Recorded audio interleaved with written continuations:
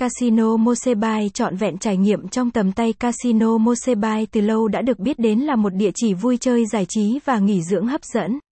Vì thế nơi đây không còn xa lạ với những ai có niềm đam mê bất diệt với cá cược. Thiên đường này hiện đang được đặt ở Campuchia với hệ thống tiện ích phát triển đa dạng. Bài viết sau đây sẽ giúp bạn khám phá chi tiết hơn về những gì đang có ở Mộc Bài hiện nay.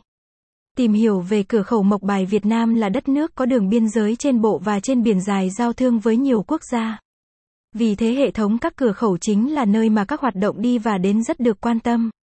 Cửa khẩu Mộc Bài tại Tây Ninh là một cửa ngõ trên bộ lớn nằm ở phía nam của nước ta.